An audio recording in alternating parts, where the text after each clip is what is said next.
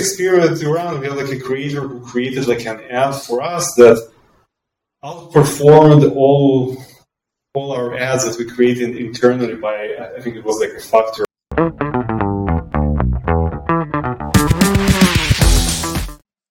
Hello everyone, welcome to a new episode of the Influence Factor by the Influencer Marketing Factory. Today with me we have Zeev, Farbman. There is a co-founder and CEO of Lightricks. Welcome to the show. Nice to be here. Thank you for inviting me. Absolutely. How are you, first of all? How is your week started? Started off great. Thank you. Amazing. And so, usually what I do is that I just start in a couple of minutes for the audience to know who you are. I mean, Lightricks is well known for the apps being, got millions of downloads. But if you just in a couple of minutes tell a bit more about yourself, what did you build so that people can just, have a quick overview? And then I'm going to ask you another little thing on that, and then we go, more in detail and in depth about things that are happening in the industry. But yes, who are you and what did you build?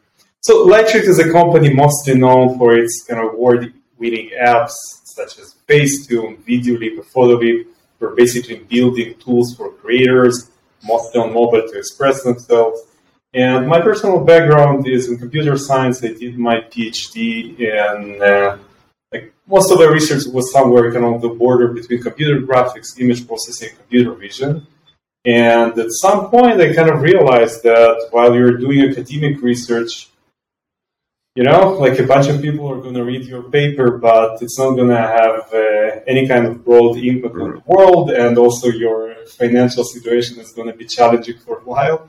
So with a group of friends, we decided to kind of switch from academia to the industry. We kind of co-founded Lightricks. It was a bootstrapped company for a bunch of years, kind of grew on the profits from the apps. At some point, we started kind of to attract venture funding, and I guess that's our story in a nutshell. And let me also ask you this. So again, you said several apps that many people, especially listening to this podcast, must probably either used or they have seen templates online in tutorials, maybe on TikTok or on YouTube, Instagram, and so on. But let me ask you this, because this is what I ask all the time to entrepreneurs. Because I want to show that, building a business is not an easy thing. Too many videos online out there are taking to this path that it's easy and, takes no time and is completely wrong, I would say. So let me just ask you this before we get, in the topics of today. What is the scrappiest things that you have to do while building the business? Because each entrepreneur, has a different story. What is yours? Listen, we were a bootstrap company, so kind of think that we have maybe more stories like that than than kind of average kind of startup in tech. But let's kind of remember some early days. So again, imagine that initially no funding at all, meaning that we, as students PhD students had to put some money in, and then we were working in a kind of proverbial garage. And even buying an additional table was a huge expense. So that was the kind of considerations in the beginning. And when we initially released Facetune, where we had an initial beta of the app, we kind of wanted to make sure that some journalists cover it, people who are into tech, etc. And obviously no one kind of answered our calls. So one of our co-founders, who was based in New York back then, basically was kind of following a bunch of journalists on Twitter. And these guys sometimes were telling on Twitter where they are at the moment, okay, I'm sitting in this coffee shop in Soho. So he was actually rushing there, trying to kind of stop them face to face and pitch them the app and explain it. So that was from really early days. But even after initial success, we were a bootstrap company for a while. So the team started to grow, so we needed some offices, and we basically couldn't afford anything at all. So we decided to renovate abandoned student dorms in Hebrew use. So that was kind of funny. Imagine buildings abandoned for 20 years that no one uses, and the rent was really dirty cheap, because again it was basically ruined. So we kind of renovated it, and over time again started to kind of create nice gardens around it, and now it's actually a super nice place, but it started kind of really low in terms of real estate. Wow. Like, there is a lot of physical work even behind a tech company, right? That people people don't realize, right? You think that it's all coding, but it's actually renovating a space, sometimes. Yeah, initially we had like to water the plants that we kind of put around the building ourselves. Yeah, that was I love it. Thank you for sharing that. Because again, I want just to give the sense that like, even like, for a multi-million-dollar company, there is, again, there is people behind, right, that have been go through maybe things that people don't even know. So thank you for sharing that. I really appreciate that. And you started this like was around 2013, is it correct, Facetune? And so now it's almost like 10 years, right, that I've been in the industry making things. And so let me ask you this, like, how, in your opinion, did the mindset of content creators change it in the past years, right? From maybe going from I do this just for fun, I make content because I love doing that, to going maybe to actually there is an opportunity in terms of monetary value there. So how did you see that changing? It's like if we circle back 10 years ago, being a social media influencer wasn't even a thing, right? Like go to early days of Facebook, we actually connected to our friends and family, right? Like social media influencer wasn't a thing yet. Over time, and I think like a lot of creators initially, it was really a hobby for them. They created cool content. They built over time a social media following, and for a long time, it was like really kind of just for fun. And I think what happened in the past couple of years is that people start to realize, okay, wait a second, we built a significant following. We are actually the engagement driver of a social media platform. We kind of want to see something out of it. We want to elevate something that started as a hobby to a source of income. Maybe we can make kind of a living out of it. And these days, when we're like doing these questionnaires inside the apps, we're asking people, listen, like, why are you using our apps? Like, do you have like a ton of free alternatives? Most of the users are interested in some kind of monetization, right? It could be like really social media influencers that are interested to create content that kind of stands above the noise. It could be like small businesses, people that who are into e-commerce and trying to sell their merchandise online. Like kind of pure hobbies, people that we had a ton of initiatives, they're just kind of exploring stuff, etc. Like their percentage in the overall kind of split of users indeed kind of lower these days. So again, as when the company, when they think about functionality, about roadmap, etc., more and more we kind of take into account the needs of people who are using tools to create content in order to monetize it something.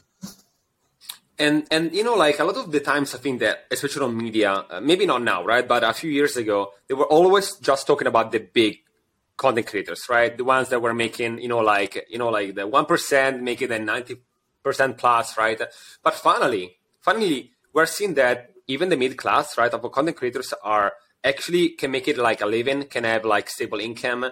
And some of them, they are maybe creating like small companies, LLC, right? To treat themselves as not just anymore like just freelancers, but actually as an entity out there. So how are you helping mid-class, right, to achieve their goals and getting more like stables? I also remember that you guys did like a really cool activation. A Bitcoin was there. I remember there was the lounge. So I can see that you're trying to bridge between like not just the big ones, but also mid-class. So what are your initiatives lately to help them? Like, I think if we're kind of taking a step back, I think it's almost the biggest question around creators economy at large. If there is a big kind of middle class and how big it is, right? Because obviously AAA influencer, people who everyone kind of knows, they're obviously making a ton of money. It's kind of less of an issue. But what about people who amassed a following of 10,000, 100,000 followers, right? Like how do they monetize that?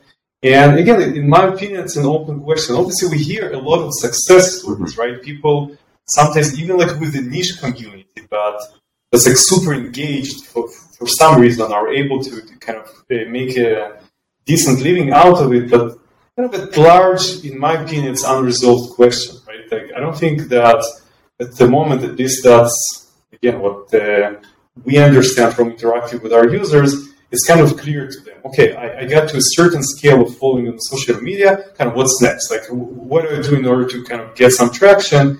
And the solution that the platforms provide, okay, let's say you got like some YouTube following, yeah, you can get something out of ads, etc. But typically, in order to make like living out of it. You need some kind of crazy amount of views, crazy amount of followers. And even that is sometimes challenging, right? Like we're seeing like these tweaks that the platforms are doing in their kind of internal algorithms and how they say how they serve content. And then as a creator, you can be in a situation where, okay, you build some following, but at some point you realize that even people who follow you aren't necessarily seeing your posts, right? So like the whole thing is kind of still in motion. And what we are trying to figure out is what are additional ways that we can help content creators to monetize their content, right? And the big themes here are, I would say, the interaction between brands and content creators, because obviously brands are constantly looking for new opportunities to expand how they do marketing. And there are obviously a ton of money on the table there, right? There are like these estimates that this year, I think it was like the estimate that was done by Forbes, that there are $15 to $20 billion kind of on the table that brands are willing to spend on influencer marketing. So that sounds great, but it's not exactly kind of a resolved issue because there's like a ton of friction in the process that, again, we can discuss. But anyhow, we see a huge opportunity there. There's like a money that's waiting on the brand side. They realize that kind of content creators, it's like a new way to advertise that's kind of more relevant to what's going on at the moment. That's one bucket. Another bucket are kind of opportunities for creators in specific domains to kind of offer their skills, right? So for example, video creation is becoming like this huge thing. Still, most of the people aren't kind of great videographers. So we're trying to figure out how within our apps we can make sure that people who are great at video editing can offer their skills to people who are not doing that, right? So we introduced like this concept of templates. That's something that indeed, as you mentioned, we promoted during VidCon, where people can kind of create cool templates that other people can reuse. So again, if you're an experienced videographer, you're creating like the project, you can share it with the community. We are starting to also to offer to top creators to basically sell their templates to other users. And another opportunity here is that brands can also create their templates. And then content creators can try to collaborate with brands really easily. Instead of like kind of working a ton and creating a specific content, you can take a brand template, add your top kind of content there. If the brand is happy, you're going to get paid, right? So like a ton of friction is removed. Anyhow, like I kind of start rambling here, but yeah, like definitely monetization is a huge issue, and that's what we're trying. Hey, quick break. This podcast is hosted by the Influencer Marketing Factory. We are an influencer marketing agency that helps brands and companies engage with Gen Z and millennials on social media. We take care of influencer identification, storytelling, creativity, negotiation, contracting, campaign management, ROI analysis, in-depth reporting, content boosting, and much, much more. Are you interested in learning more? You can find us at theinfluencermarketingfactory.com or you can Google the Influencer Marketing Factory. I like the idea of the reusable content mostly because, as you said before, sometimes content creators have to come up with new ideas all the single time. It takes time, right, for them to think about things. But also, like the reusable content could also be an interesting, actually, concept because you can actually scale, right? So you can make money even if you're sleeping, right? That is the concept of multiply yourself, right? So I like the idea of the templates because you can, again, you can be there even if you're not physically there, right? And I think that we see this in the past, and even now with online courses and professionals that are selling, right? Things like that, right? So exactly. This is like what someone once told me is that. As long as you're selling your hours, you're not really an entrepreneur just yet, right? Yeah. So you need to figure out exactly like what you mentioned, how you can create something that's kind of easily replicable and that generates something for you even when you're yeah. I mean, I know that it's a concept that many entrepreneurs, right? Like as you said, if you are still selling your time, right, you don't really have a structure. You don't have an infrastructure there, right? Because it's you. If all the time, what I say all the time, what if you remove yourself from that? Are you still gonna make money? If this answer is no, then it means that you are still right the focus of everything. While you have to detach yourself somehow, right?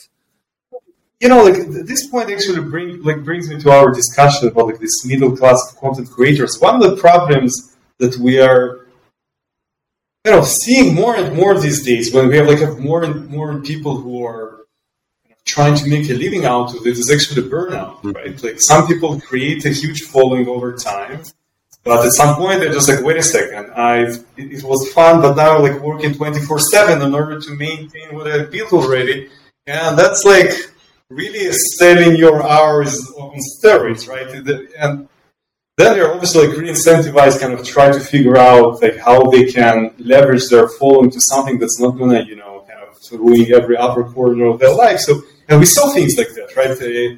Beauty influencers creating their like beauty lines, right? Like really kind of real world cosmetic, etc. But I still don't think there is like a general solution to this problem. So, and that's an interesting problem to tackle. Yeah. Well, when you said about 24/7, like it reminds me of this meme that I saw online. It was like, I quit my 9 to 5, so now I can work 24/7.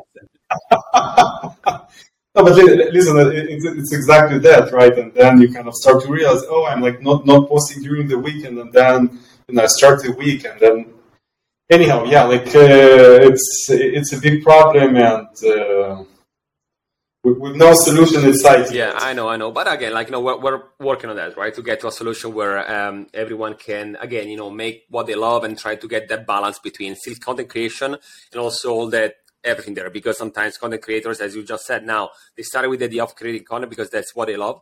But then you get into a lot of other things that you didn't even know when you started, right? And it's like bureaucracy and set up things and taxes. There is so much more. And then sometimes people are like, I'm not creating content anymore. I'm actually doing all these other things, right, as a priority, and I don't make content anymore.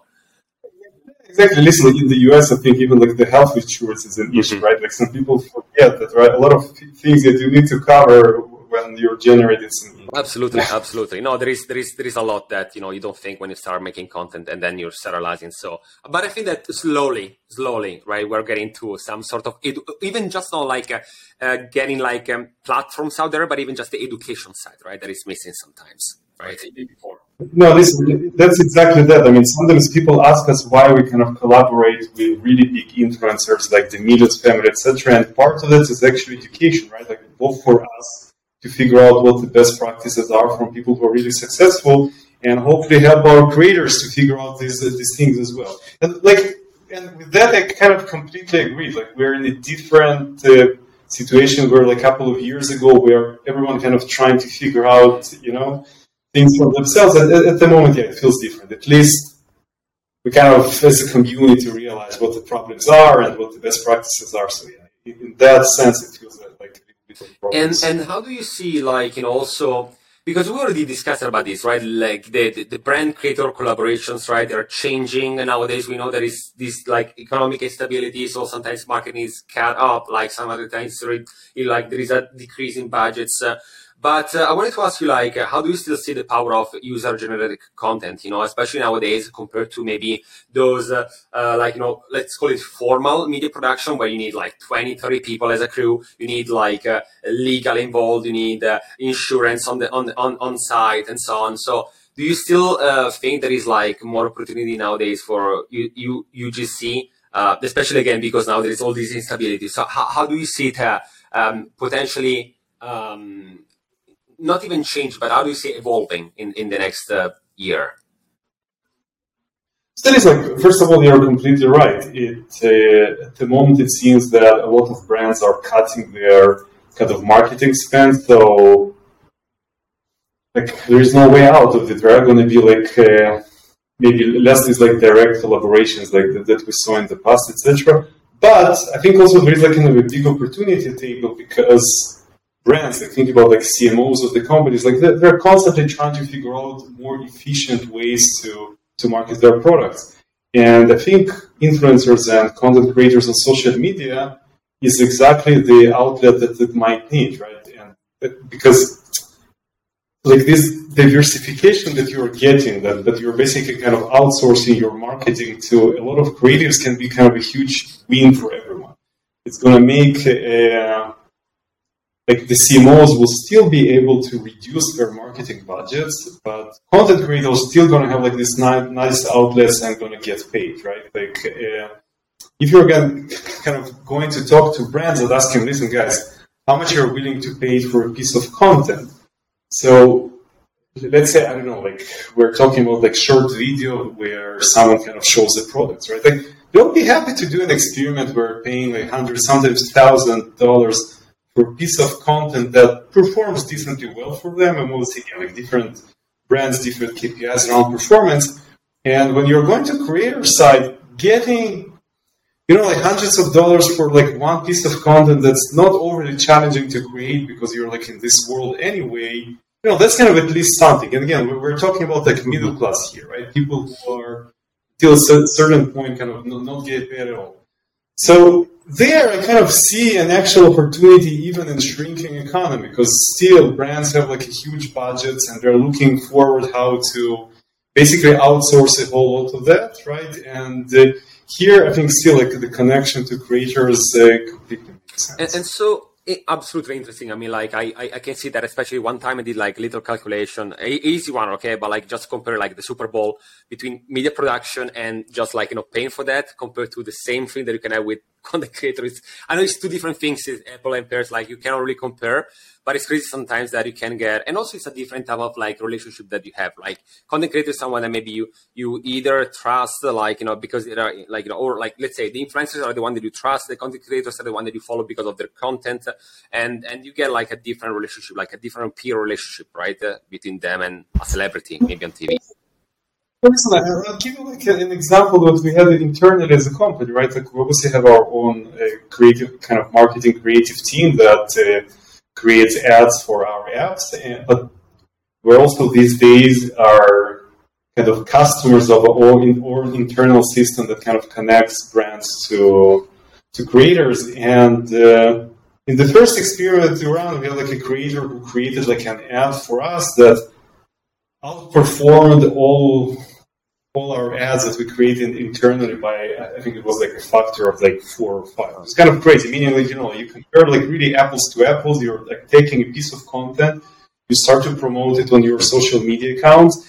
And in this case, we're actually looking for, how many subscribers you're getting kind of down the line from like these two campaigns, right? So there's like really kind of very principled comparison between two campaigns. And yeah, like the ad that we got kind of from the outside, like really outperformed. And also like the volume that the content that you can get is kind of really staggering. So when we started to run like this kind of aggregated calculations, it seems that kind of really makes sense. So we kind of already reached out to a bunch of other brands and kind of trying to expand this concept. Listen, guys, there are like a ton of creators outside that even if you're like a great, kind of creative marketing team, these guys will still be able to kind of expand the range of ideas that you have internally to create something really cool for you. And it like really makes sense to explore. Mm-hmm. So it's again like really obviously kind of new concept, but we're kind of bullish on it. No, absolutely. Like you might need both, especially depend what type of company you are. But what I say all the time it is that, as you correctly said now, this content creator can bring on the table new things, right, that maybe your team hasn't think of. And the second thing I would say also, they know their audience sometimes even better than the company itself. You know what I mean? Because the company maybe has sometimes like certain layers, right, between you and the customer, even if you do service and everything. But these people, right, content creators and influencers, they talk with their audience every single day. And they have this relationship where they have like unfiltered type of like feedback. And they spend 18 hours of their day, like, on social media. They know what is happening. They know what people want to see and the do's and don'ts, right? So they know better sometimes. Like in the end of the day, let's say you're kind of a big brand, and even if you have like a super talented people working for you, for them it's again like more of the work environment, right? Like for creators, like somehow like we always see that we're able to create content that looks kind of like, frankly, kind of more legit. And especially if you're like the creators who are kind of only willing to collaborate with kind of brands and campaigns that are exciting to them, that's like really kind of match made in heaven. By the way, that kind of ties back to what we discussed about best practices. I think as a creator, and again, I don't know like if the advice makes sense, but if you have like an opportunity to collaborate with a bunch of different brands, etc., you should always like try and work on things that you're like excited about. Like figure out what brands you think are creating kind of cool products that you can like really stand behind, and try to work with these guys. Like no need to. Because again, like frankly, the content is going to be better. I agree. Like, don't be afraid to try new things, and sometimes trust the process, right? And trust the people, right? Because they might know better. And so, before we said that, we went from 30, 50, 100 people to make a video, then to a person like in their room, right, with just a camera, and now we're moving from even that. I know this is not new as a concept because it's not new, definitely not new, but let's say that now it's on media, right, and it's like getting to the public. It's AI, right, to generate content. We saw that from just beginning like as text, like text to text, like spinning content. Then we went to text to image.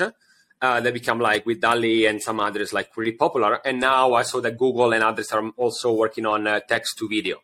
So again, it's not a new thing, but it's new for the public, I would say, and it's making a revolution in the space somehow. So I wanted to ask you this: is it something that can actually help content creators? It is something that is gonna I would say like disrupt many jobs out there. Like if I'm thinking about Fiverr or other like websites, right? You go there, it's the gig economy. You can go there and finding something because they're going to spend time on making that.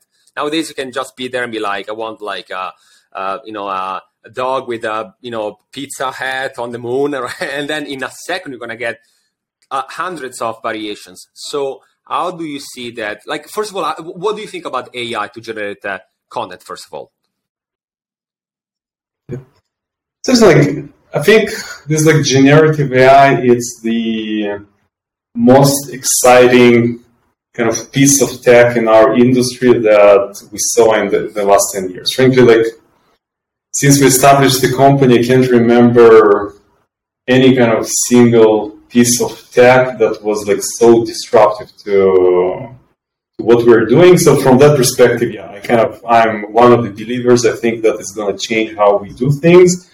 But in this kind of discussion that these days becomes sometimes like really heated between artists and people who are like pushing this generative kind of AI algorithmic content, actually, like what I think is going to happen is that, yeah, initially there is going to be some disruption. People who are doing certain kind of design gigs on Fiverr, yes, the AI is going to take care of it, right? Like, I don't know, let's think already about like use cases. It's kind of clear that something like in the past we have like colorizers, people who are like taking black and white photos and creating, like a colorful photo out of them, restoring old photos, etc. Yes, like with this kind of new tech, you're able to get like really decent quality for free. So it's probably going to impact what we're doing like initially. A lot of gigs on Fiverr and all these like kind of platforms are like around creating like logos or like designs for your business, etc. And yes, these things are going to be disrupted because definitely we're going to soon be at the point where kind of basic vector graphics can be created using the systems. Longer term, I actually think everything's going to be fine because what we typically see is that every time we have some kind of breakthrough in design, like the appetite of consumers for even kind of higher quality design kind of grows, right? Like when let's go to the advent of Photoshop somewhere in the kind of 80s, right? Okay, it was also a disruptive piece of tech. Before that, people worked with physical tools and kind of it was a new concept. People thought that it's going to, significantly disrupting, but obviously designers as a creative class definitely grew since then. I think what will happen over time is that kind of best designers will integrate AI inside their flows. And also, already if you're kind of scouting all these like cutting edge communities of, like DALL-E and Stable Diffusion on like Discord and Reddit, etc., you already see like some people who are like really artists and designers were able to take this kind of piece of tech and build a ton on top of it. And actually what we are excited at the moment as a tool makers to do kind of just that. Okay, AI is cool. It's definitely not going to solve all the design problems, but if you kind of package right, if you create like the right tools around it, it can make designers and content creators kind of amazingly more kind of efficient. So I'm aware of a lot of the heated discussion that we're seeing online around it, but kind of a long-term thing. They're gonna just gonna be more appetite around design and content creation. Again, like think about metaverse as a concept. Like forget about like what maybe Meta are trying at the moment to do with it. Like in order to create the kind of live, kind of vibrant virtual worlds, you need to create like a crazy amount of content, right? And there, like for example, I really see how AI can be a game changer. Where, for example, like think about it in indie studio, right? Like these guys don't have like a crazy budget to create all kind of content by themselves these days. AI there can be like super helpful. Like, you're going to create some basic kind of pieces, and the AI is going to fill all the blanks for you. So like I'm actually really bullish on this direction. I think in the long term, both the designers and consumers and content creators will be benefit from this. And I do agree. I mean, like it's innovation. It's been always be there, right? What was that saying? Like if the one about like going from horses to cars, like we would have like faster horses or that. Right? Exactly. Before that, like if you ask the kind of customers, who's gonna ask for right. Faster. I mean, like again, like all the time, right? People are like a bit afraid of that, like, oh, what about these type of jobs and so on. But again, I've always been there, right? And I do agree that can potentially help. Will not necessarily in the first years solve everything, because you still need the potentially like a human being like behind that to do things. But still, we have seen a lot of things that actually became like popular. We have automation.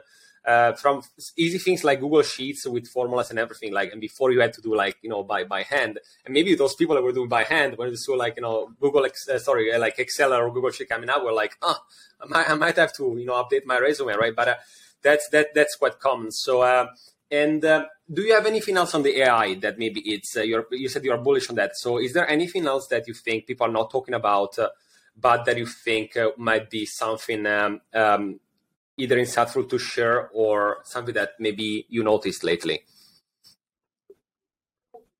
I kind of feel that there's always like this kind of connection between kind of design, creativity, and marketing, and sometimes like creative types don't like to acknowledge it. But if you look, like Adobe is a company, right? Like they started with kind of content creation app, they have kind of creative cloud, but at some point they obviously kind of started to invest a ton in marketing cloud. So there is like a connection between assets and marketing, etc. And I think AI can like really change like how marketing is done, right? Because when we kind of look at the kind of products that are emerging at the moment, like things like Justers and Copy.ai, etc., it seems that we will be able to like really streamline marketing, right? We'll be able to like as a kind of creative type, you will be able to start with the idea, and the AI will help you to basically to do everything, right? Like to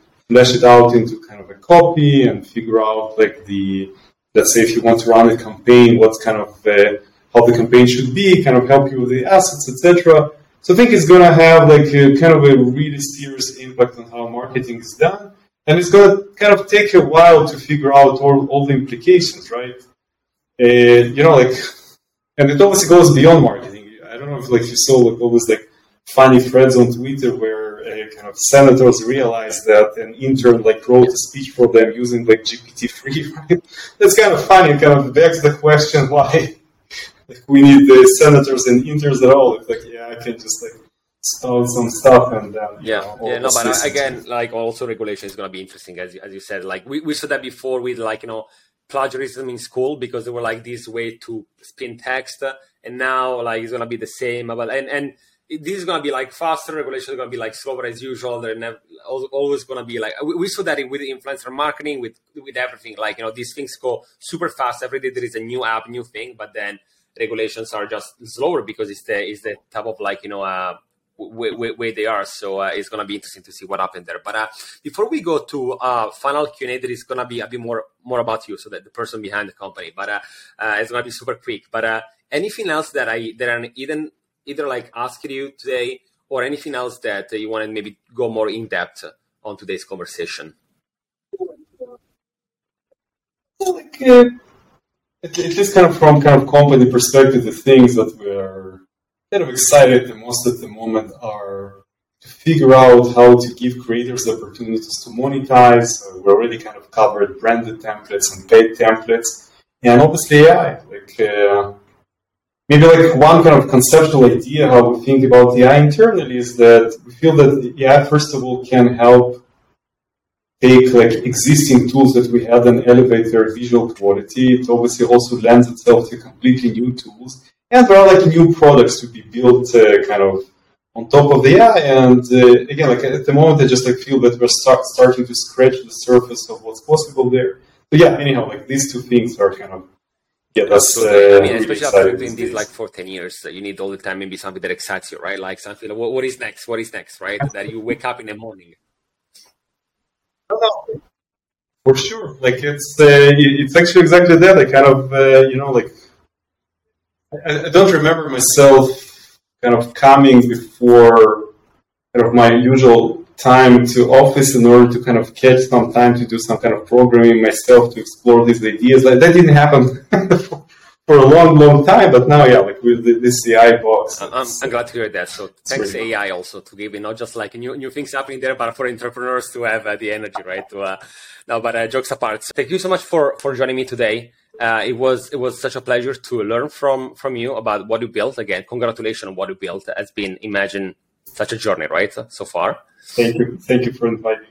And good of luck, especially with AI, that I know that you're super passionate about it. So I will follow, right, what Lightricks is going to create in that, because I'm pretty sure you're going to create something super cool. And for everyone that is listening today, we had great, guests in the past. We had Zeev today that shared with us a lot of insightful things. And in the future, we're going to have more. So if you're listening today and you haven't subscribed yet, on Apple Podcasts, Spotify, YouTube, we are everywhere, so you can do that. So we're gonna, update on the new episode. Again, this was the Influence Factor by the Influence Marketing Factory. Thank you so much, and I'm gonna see you in the next episode.